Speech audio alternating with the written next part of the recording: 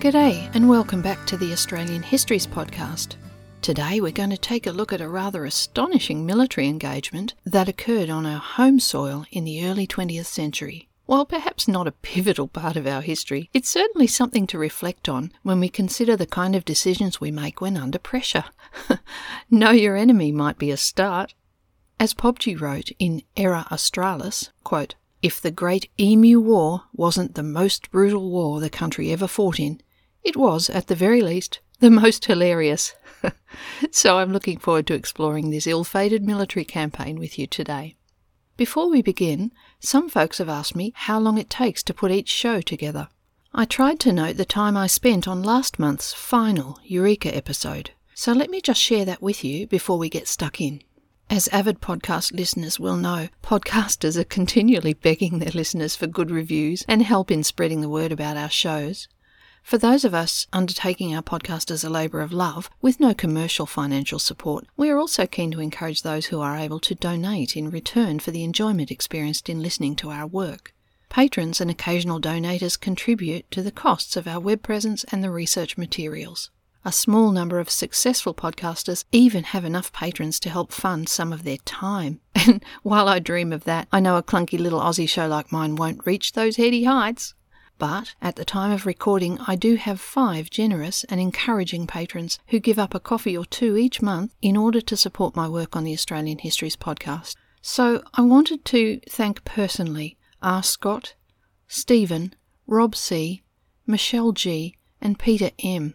You have almost all been with me right from the start, contributing via my Patreon account. And your support has encouraged me to continue even when the time commitment required has almost brought me to a halt. So I'm very grateful. If you'd like to join them in sponsoring the show or make a one-off donation, please check the donation links available on the Australian Histories podcast webpage. Now, that last episode in the Eureka series ran for 1 hour, and by the way, I'm really trying to work harder at reining those into the desired 45 minutes from now on. We'll see how we go today. So for a show of that length, here's a rough guide of my time spent. The script I recorded for that program ended up at 13,000 words. I spent at least 35 hours writing and editing. Normally, I would add more hours for reading and note-taking first, but for Eureka, I'd done all that while working on the earlier episodes. Then I spent about 2 hours to record and a further 3 to edit and listen to the final result for errors, ensuring that I edit out my colourful swearing if it's been a difficult one to record. I load up the file onto Podbean with an image and an episode description, and then I spend an hour or so creating the Australian Histories podcast episode web page with its images and the compiled reference list and links. Then I create notifications to mail out to all my patrons and for those who have subscribed to the Australian Histories podcast newsletter. And finally, I spend a little more time drafting brief release notices for Facebook, Twitter and Insta. Those notices get the word out about the new episode and will hopefully be shared further on listeners' social networks, growing our listening audience and making all the time spent worthwhile and the podcast well used. So that's over 40 hours for that last episode, not including the reading and note-taking. A new topic like today's requires the reference searching, reading and note-taking first. Phew. When the episode's ready for release, I pour a giant gin and tonic and take a deep breath. When sufficiently relaxed, and if all's going well, in the next few days I collect the library books for return, tidy the desk, do an outline for the next idea, rinse and repeat. So thanks for your query, folks. Now, back to the said podcast.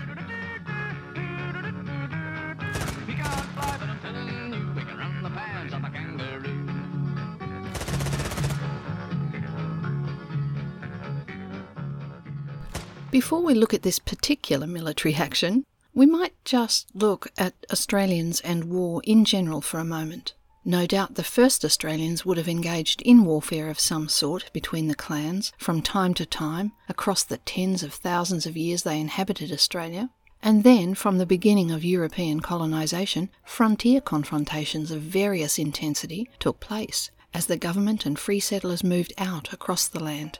These frontier wars were fought by both the British militia, sent out with the First Fleet onwards, and by the settlers laying claim to indigenous lands. This is such a big story, and one that we have really only begun to explore and acknowledge in recent decades, that it deserves an episode of its own in the future. As the British colonies consolidated, any military forces were for many years considered part of the British military, as we've heard mentioned in the Eureka episodes. But by the 1870s, each of the colonies were taking more responsibility for forming and managing their own colonial military forces, even if still with substantial oversight from the Colonial Office in London. By 1901, when Australia drew its far-flung colonies together into a federation, responsibility for defence then rested squarely with the newly federated country. The Australian Commonwealth Military Forces came into being on March 1st, 1901. In both the late 19th and early 20th centuries, though, troops from Australia were sent to bolster British forces in various military campaigns, including the Sudan War, the Boer War, and the Boxer Rebellion. But it was the First World War, post-Federation, which arguably gave us our image of the Australian soldier, the Aussie digger, those soldiers in particular defining what would become the Anzac spirit shared with our Kiwi brothers, and defined by, quote, endurance, courage, ingenuity, humour, larrikinism, egalitarianism, and mateship, unquote. It seems like the Aussie digger soldiers possibly carried on the ethos from the diggers that we talked about in the Eureka episode.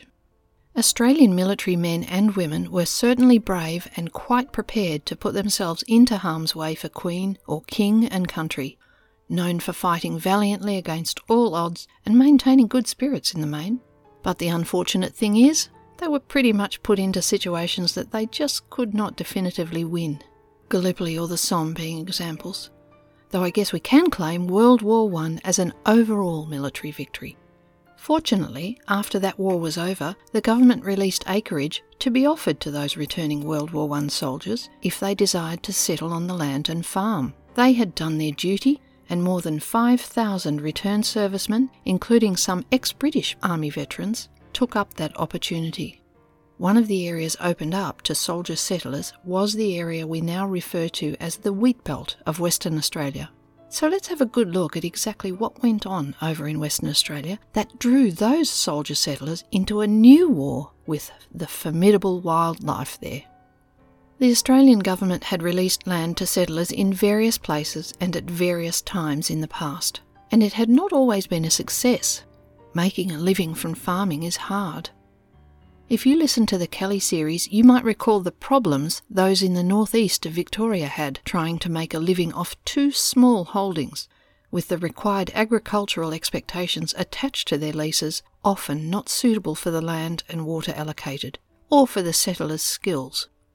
Historian Murray Johnson, whose work I'm relying on heavily for this episode, noted that these post-First World War settlements also had similar problems and failure rates, though not the bushranging and Kelly outbreaks as far as I'm aware at this time, and their poor success rate was not helped by the looming economic depression that arrived at the end of the 1920s. At least this time, in Western Australia, they had allocated much larger, more viably sized lots, but of course, by the early 1900s, most of the attractive farming land had already been taken up. So a good percentage of the soldier settler holdings were on land at the marginal edges of the settled areas. Still, many did make a small living with mixed holdings, feeding their families. While there were several optimistically good seasons in the 1920s, things turned sour towards the end of the decade, and by 1929 around 30% had abandoned their holdings. Many, encouraged by the government to assist in securing homegrown crops for Australia, had embarked on large-scale wheat production, though right from the start it was a challenge, some crops being intermittently overrun by rabbits or being decimated by severe winter frosts.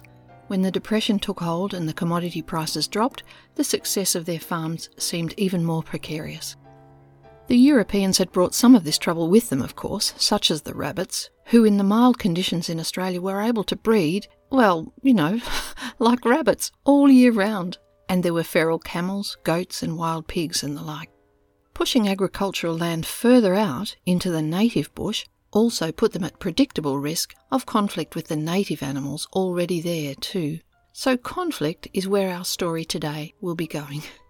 You can listen to episode number 28 for a little background on how they settled on managing the rabbit problem and in keeping dingoes from their stock by building the massive dingo and rabbit-proof fences. But it was not easy for these new farmers, competing with the animals already in those ecological spaces. And just to add to the degree of difficulty, the areas allocated generally had pretty poor soil and often unreliable rainfall. As I said before, some areas did perform well in good years, but lots of places were pretty marginal, and Johnson reports that farmers were usually operating on the edge of success. As the Depression arrived in the late 1920s, the Scullin government promoted even more wheat growing, encouraging the farmers to further expand their acreage under crop by offering subsidies and guaranteeing a generous fixed price for the resulting wheat. So many soldier-settler farmers answered the call, massively increasing their potential crop size. Still doing battle with the rabbits, the native emu was now proving to be a problem too. The bird had been protected since 1874, but in becoming an increasing problem for the wheat farmers, it was by 1922 listed as vermin so that they could cull them on their land. Some of the rabbit-proof fences were reinforced and were then known as the emu fence. Birds found inside the fence could be killed, and the beaks would attract a bounty. Sources note that for late in 1928, 3,000 to 4,000 emus were destroyed in just one district. But the birds, being migratory, were coming in waves, and those numbers culled didn't seem to put a dent in the populations at all. It was also noted at the time where the fences were in good repair that many were dying at the fences, unable to get to water on the farms and running themselves along the barriers, to exhaustion one imagines. When conditions were tough in the interior, perhaps greater numbers would have been expected to head towards the farms. So the farmers were under the pump. With the government offering a fixed income, they placed all their money on cultivating large wheat crops. Unfortunately, by the time the promised guaranteed wheat funding bill reached Parliament in June of 1930, world wheat prices had collapsed, and with a hostile opposition in place, the government bill failed to pass. The farmers, having spent their advance on increasing the crop size, now had little chance to gain a healthy income from their efforts, the return instead likely to be only half of what was expected. It was very unfortunate for the farmers, as, amazingly, 1930 had been a bumper crop. The best harvest we had, according to one grower, Albert Facey. They struggled on, though most were now facing financial difficulties, and there was a lot of lobbying, complaint and agitation. Many growers threatened to withhold the stored grain from sale altogether until a better price was offered. Despite a change in government, the promised funds were still not being paid. It was a difficult few years in farmer-government relations. By 1932, with crops approaching harvest around October, the poor beleaguered farmers came under attack on a new front. Now the native emu, a frequent nuisance in years past, was this year coming into some of the wheat-growing areas in the tens of thousands, numbers too large for individual farmers to control. They could see their crop, whether destined for sale or stored as a bargaining chip with the government, being potentially annihilated by these birds and becoming useless to them either way. An alarming prospect. In the Campion-Walgoolan district, around 300 kilometres northeast of Perth, huge flocks of emus, reportedly up to 20,000 in number, were coming in from the outback, making for the dams and both eating and trampling the almost ready wheat. Now even their marginal crop income was under threat from these crazy birds. They would need serious help, and indeed they did convince the government to come to their rescue, or at least it must have seemed like it would be a rescue when the decision was made. It's worth noting, before we continue on the next phase of the story, that of all the many magnificent and bizarre animals we could have chosen, it's the emu which joins the kangaroo as the heraldic emblems of our national coat of arms. Though I think it would be fair to say the emu might not be held in the same respected esteem as the kangaroo. Not quite as gracious or cute enough for muster, perhaps. Pobji said, quote, "The emu is the embodiment of Australian people's psychotic aggression and terrifying insane eyes," unquote. And I'm leaning towards agreement there. Mind you, they have done a good job to make the gangly, slightly crazed-looking emu look pretty regal on the coat of arms, really. Libby Robin notes that the kangaroo emu emblem was in fact ripped off from a design created for Hobart Town in 1804, though the Tasmanian emu it would have been modelled on, a separate species from the mainland variety and then the largest bird on the island, is now extinct. She says in 1901 this coat of arms was selected to represent the national economy and a nation that has pastoralism at its core. But it turned out these animals were not entirely compatible with the smooth running of a pastoral ideal, as we're about to find out. Emus are huge, nomadic, and no respecter of fences. They prefer open grassland with scattered tree cover, the very landscape created by the ancient Aboriginal land management practices across the country. Now fences and crops were to be added to the landscape. Well, that was a problem, or perhaps a challenge, for the roving emu. Robin describes both emblematic animals as roaming opportunists who can very quickly adapt to boom times and migrate vast distances in bust seasons. And she reminds us that Australia's interior is a highly unpredictable environment with irregular rain and fire, making nomadism a sensible survival strategy for many creatures, including the emu. Habitat loss and restriction of movement will mean adjustments and adaptation over time, but in the short term, the arrival of wheat and the new dams on the farms must have seemed an attractive refuge for the emus moving west from the sparse interior. Emu populations could appear suddenly and expand rapidly where resources were abundant. While their range covers most of Australia, outside the tropical rainforest areas, they need some cover to breed, and so it can seem absent from a cleared farmland for much of the time. But if conditions change, they can roam more widely into areas of more abundance after breeding, and individual birds have been known to range over 800 kilometres. Studies note that while they're generally territorial and happy to remain dispersed rather than flock together, they do often travel and forage in groups of 20 to more than 500, particularly in times of scarcity. While they don't generally waste energy relocating if they have no need, they will respond quickly to change in the environment, such as a sudden natural abundance appearing, or, in the case of newly developed wheat farms in Western Australia, to an unexpected man-made bounty of food and water. Robin estimated the 1932 wheat crop attracted about 20,000 emus in an area covering about 40 square miles. Not a particularly good-looking bird, indeed its face is rather startling and mean-looking. On top of that snake-like neck, the adult can reach 1.9 metres tall. Only the ostrich might be taller of the living birds today. Completely flightless, its small vestigial wings are almost invisible under its fabulously fluffy feathered torso. Guess how many takes recording those words took. With massive feet and muscular legs, it has a running stride of 3 metres and can move at speeds of up to 50 kilometres an hour or around 30 miles per hour, giving it a reputation for being fast and difficult to catch. Its lovely, fine, fluffy grey-brown feathers were actually used by the Australian Mounted Infantry in World War I to symbolise their riding agility and competence, and you might see the emu's feathers on the hats of the Australian Light Horse Brigade. The emu, of course, has cultural significance for the Aboriginal people and is an important totem for some, with many Dreamtime stories about the emu across Australia. It is also a very important figure in the night sky of the Southern Hemisphere. The shape of a dark emu in the Milky Way, when it reaches a particular point, indicates movement in the seasons for the Indigenous, heralding various hunting or other food-gathering practices too. With my untrained eye, I think I have been able to pick out the dark emu shape in the Milky Way on a good night. It's a fantastic way to challenge your visualisation of the night sky if, like myself, your previous experience has been based only on the Western approach, trying to pick out constellations and stars such as the Southern Cross. There are a few fantastic web pages which explain this Indigenous perspective and the ancient knowledge very well.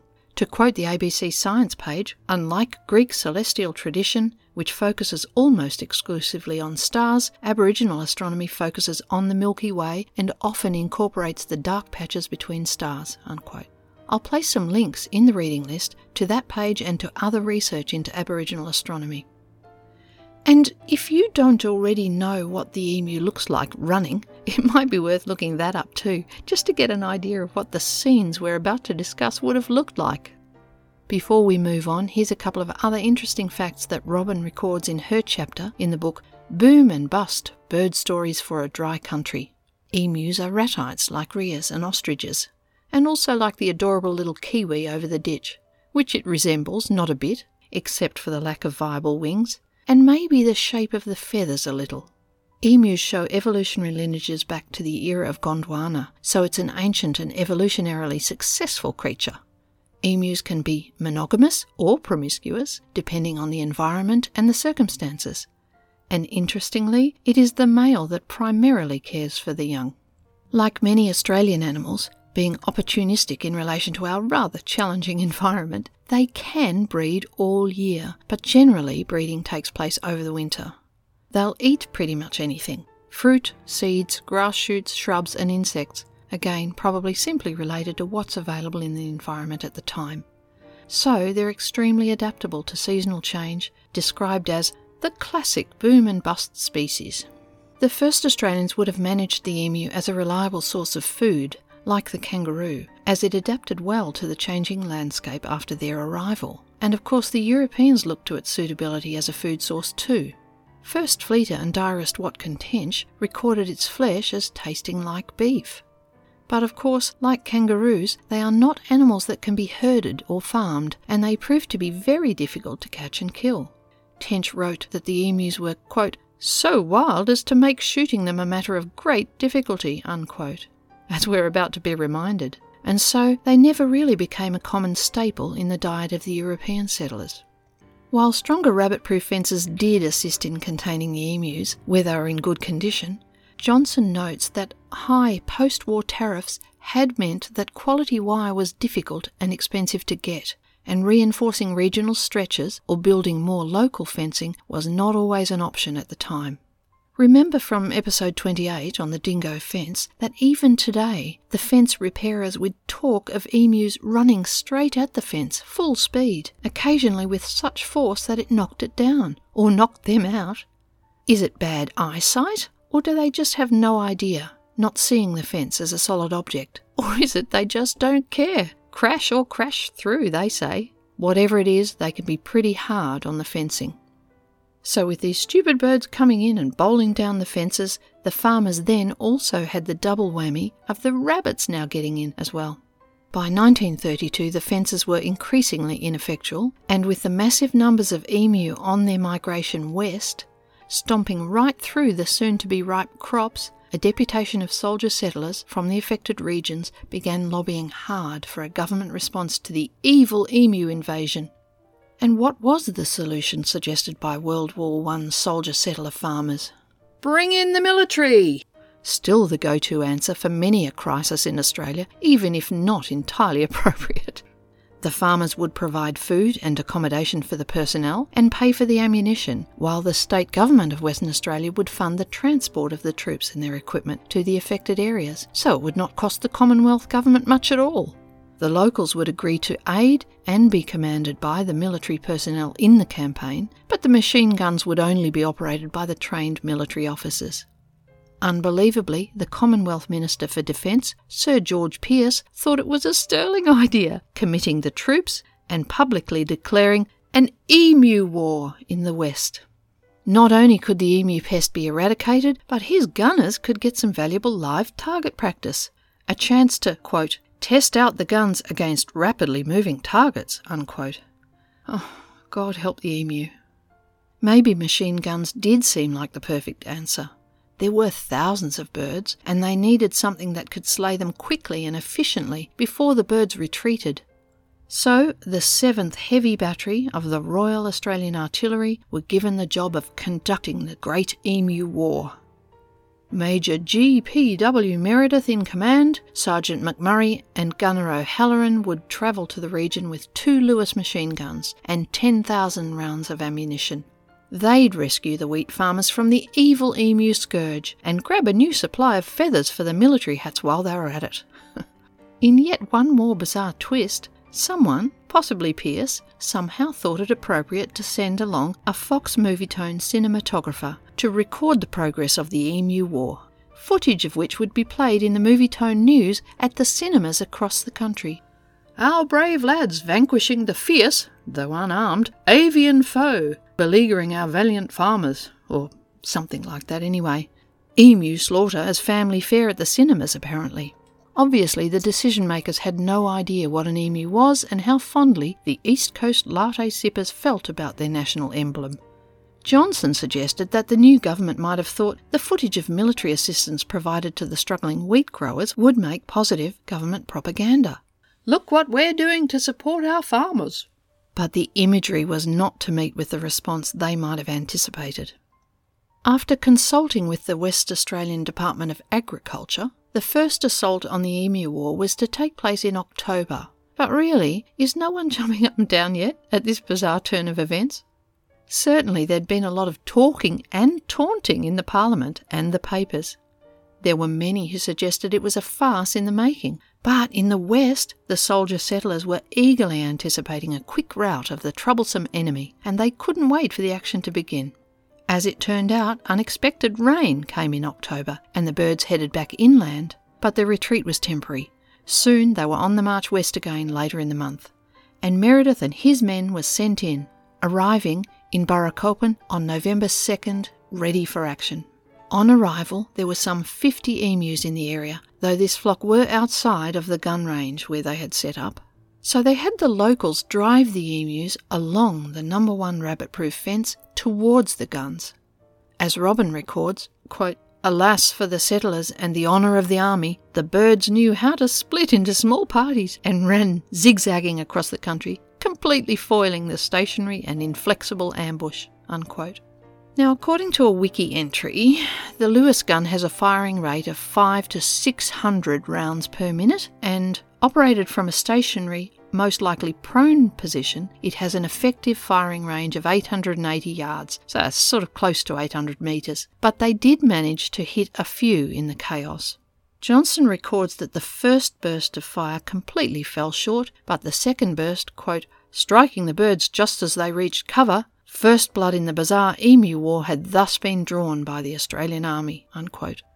But it wasn't a spectacular outcome, really. Even a pea-brained bird knows to run away from a loud noise, and as any driver in the outback knows, there is never any sensible pattern to the dispersal of a native animal in fright.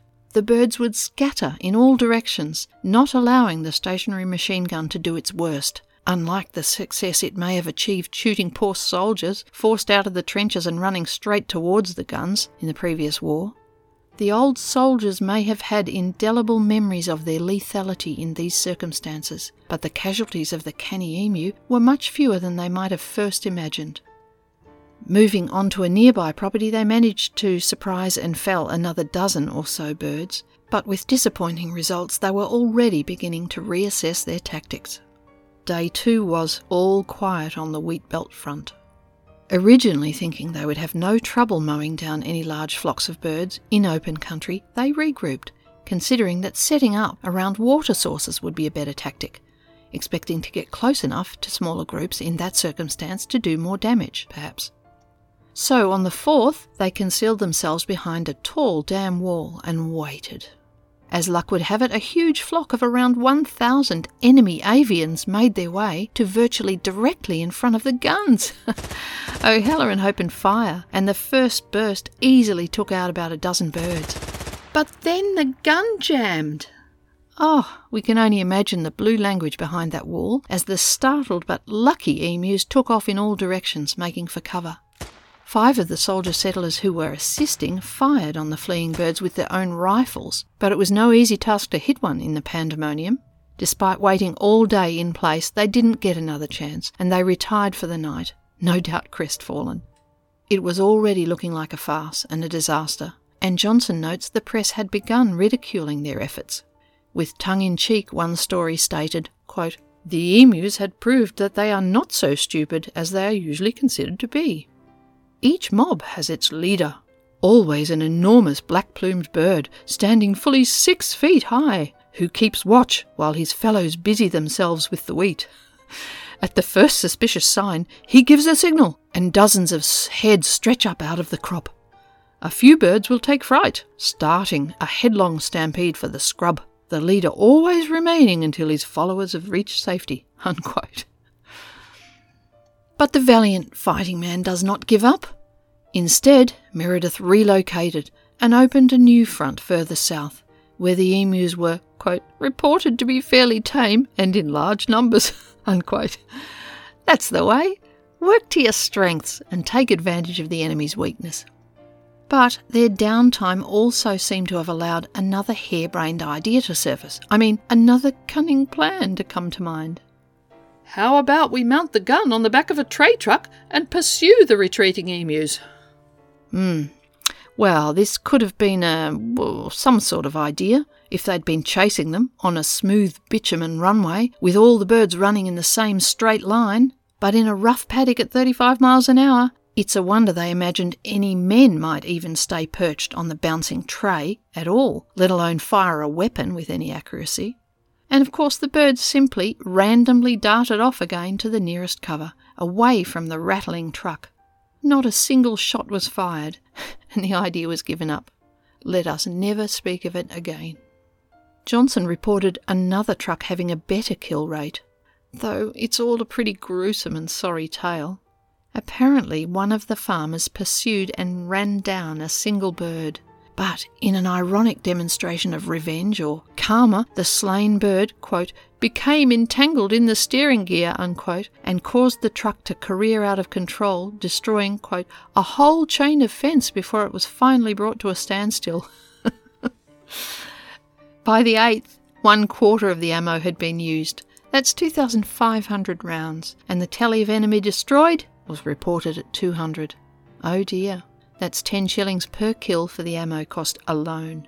Meredith later thought closer to 300 emus would have been killed, and the soldier settlers involved suggested 500, but those estimates were considered a little over-optimistic. Back in Canberra, Prime Minister Lyons was having to defend Pearce and the resulting farce. Senator Guthrie asked why some more humane ways were not found, like fencing and poisoning the birds. And it seems, yielding to that pressure, Lyons sent a telegram to the Secretary of Defence ordering the campaign to cease, much to the Secretary's relief, one imagines. Johnson notes, though, quote, while Phase 1 of the Emu War was thus brought to a prompt and inglorious end, the condemnation and witticisms continued, unquote. When one politician asked whether, quote, a medal was to be struck for those taking part in this war, unquote, another responded that any such medal should go to the emus, who, quote, have won every round so far, unquote.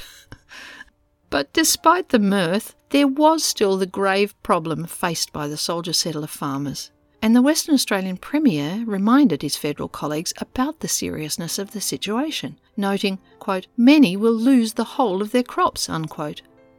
So the government did relent, and they allowed the forces a second shot at the emus, so to speak. Interestingly, though, when they were looking for members of the military board in Canberra to sanction the resumption of action, it seems they were all mysteriously unavailable, obviously busy sorting their sock drawers or something. The Defence Secretary finally had to respond himself, noting that while it was, quote, not desirable for his military personnel to take part, he would have no objections if the state government of Western Australia borrowed the equipment and found themselves, quote, competent machine operators, unquote, though of course they didn't have such men currently qualified. So Meredith et al. Were once again put on the job. Meredith's report from his experience on the ground read, quote, the damage done by these birds has to be seen to be believed. Over large areas, the crops are completely flattened. Crops which should return 6 bags per acre will not now return 2, unquote. In effect, this meant the loss of thousands of pounds in the regions. And he reminded them that these losses were highest in the areas where his troops had been active.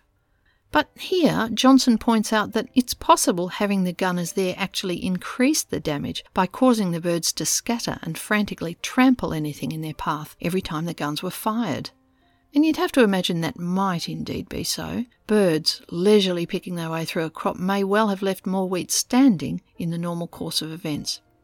Meredith also formally reported that his own troop casualties were nil, so that made for a nice outcome at least. So they restarted the campaign in Emu Central at Campion on November 13th. By now, the non-wheat growing public were becoming alarmed about the trauma the birds were experiencing. The tallies and stats were usually recorded for birds killed outright, but clearly many must have left the scene carrying numerous wounds. Meredith himself was to record, quote, "The emu is an amazingly hard bird to kill outright. Many carry mortal wounds up to a distance of half a mile," unquote. And he also stated, quote, "If we had a military division with the bullet-carrying capacity of these birds, it would face any army in the world. They could face machine guns with the invulnerability of tanks. They are like Zulus, whom even dum-dum bullets would not stop," unquote. Now, that's the kind of comment that he'll be remembered for. But he was right. They were a formidable opponent. Another bird that was run down by a farmer in his truck, and that's a very disturbing tactic, by the way, was found to have had 5 bullet wounds, quote, "which had evidently been there since the first operations," unquote. So an RSPCA animal welfare officer accompanied them, and his task was to humanely euthanize injured birds.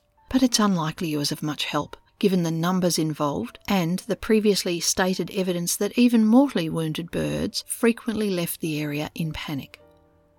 Though there was some humour in the farce, many responded to the clear cruelty involved. Footage shown in cinemas revolted the public. Scenes of the birds fleeing from machine gun fire, while perhaps comical with the right music, was shocking when one reflected on the plight of the actual animals being killed and visibly wounded. The attempt to make this seem like a positive story in helping the farmers was becoming an action prompting outrage. At the front, birds, already a difficult target, were now more wary than ever and seemed to perpetually remain just outside the range of the guns. Who says they're stupid, eh? And reports came of even more arriving on the wheat fields around Walgoolan. So Meredith sent one of the guns south to open a second front in the hope of success and redeeming their military prestige. He noted, quote, "Good work has been reported. The party is still using ambuscade methods, as the emus are nearly frantic for want of water. The gunners are at last getting the upper hand over the enemy, many of which have been killed or are carrying lead. The rest, apparently considering discretion the better part of valour, are gradually sneaking off. It is hoped before long to make a final clean-up," unquote. But actually the birds weren't leaving, they were just moving off to feed on other farms. They just could not make headway in reality, even with the local rifle club bolstering their attack. And while Meredith reported that by December 2nd they were reducing the flock by 100 a week, when the problem was 20,000 birds, the effort seemed pointless. As Johnson wrote, quote, "There had definitely been no wheat-field Waterloo," unquote. On the 10th, the campaign was finally called to a close. The final, rather precise and amazingly symmetrical military report noted a kill rate of 1 bird to 10 rounds. 986 birds for 9,860 bullets fired. And they further claimed that an additional 2,500 emus perished from wounds, though there's clearly no way of reliably calculating that once injured birds have left the site. Pobgy suggests, referring to Meredith's final report, that, quote, "Some of the most unsung heroes of Australian military history are the men who managed to read this report with straight faces." Well done.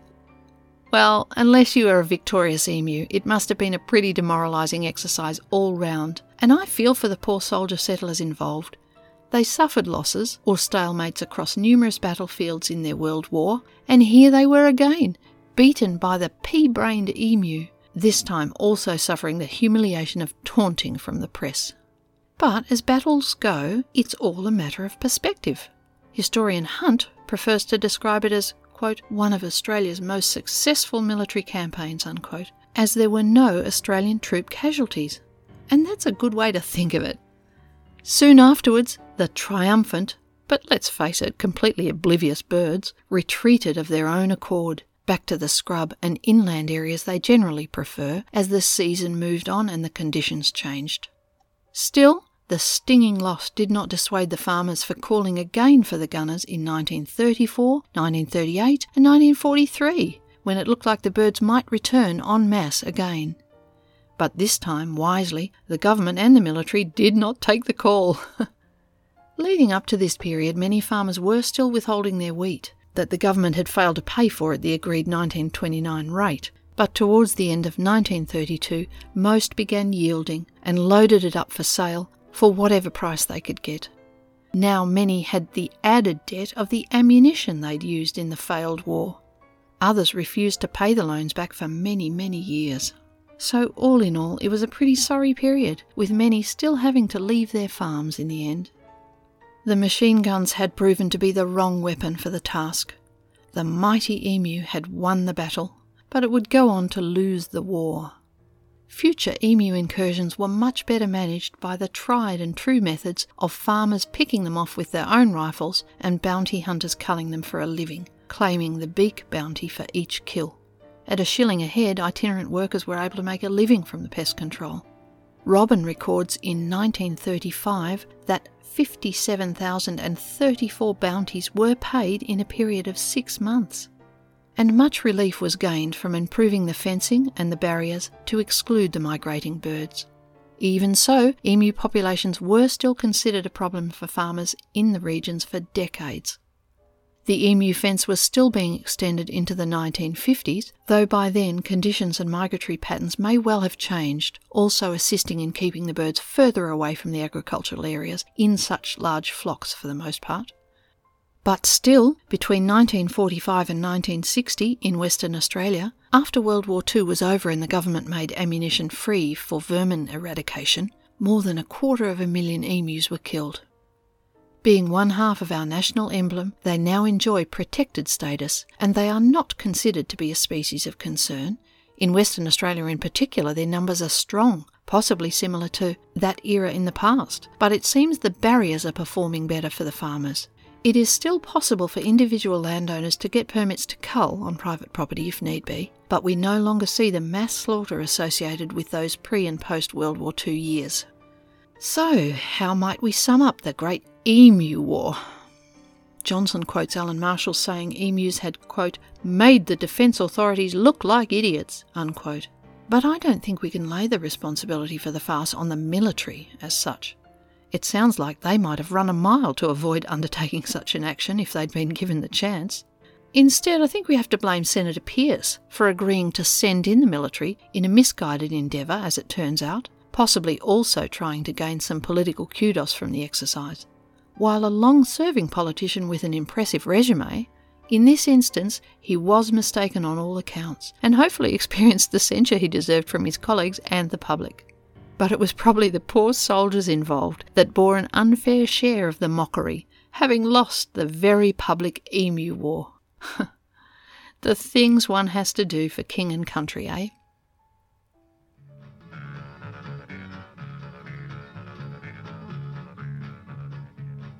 Now this month I'm going to recommend a podcast called The Historical Oracle. I love this one because it covers a wide range of topics that we all know a little about and gives you a steady and interesting insight into the subjects. Covering events and interesting people worldwide, from the coffee houses of London to the Cuban Missile Crisis, Ben does a great job sharing his research and knowledge. One of my favourite episodes was about how the pub names across the UK can be deciphered to track the historical twists and turns through the centuries. Fascinating. I'm sure you'll find much of interest there. Check out the link to the Historical Oracle podcast on my Australian Histories podcast webpage. Next month, I'll try for another single episode story before maybe starting on another big one. You may have noticed too that I have moved the planned release date for these podcasts to the last Monday of the month rather than Friday. This will give me the weekend to polish and get the program loaded instead of pulling an all-nighter on a Thursday night. Okay, so look out for that last Monday of the month. Thanks for joining me again this month. Have a safe and happy few weeks. Talk then. Cheers.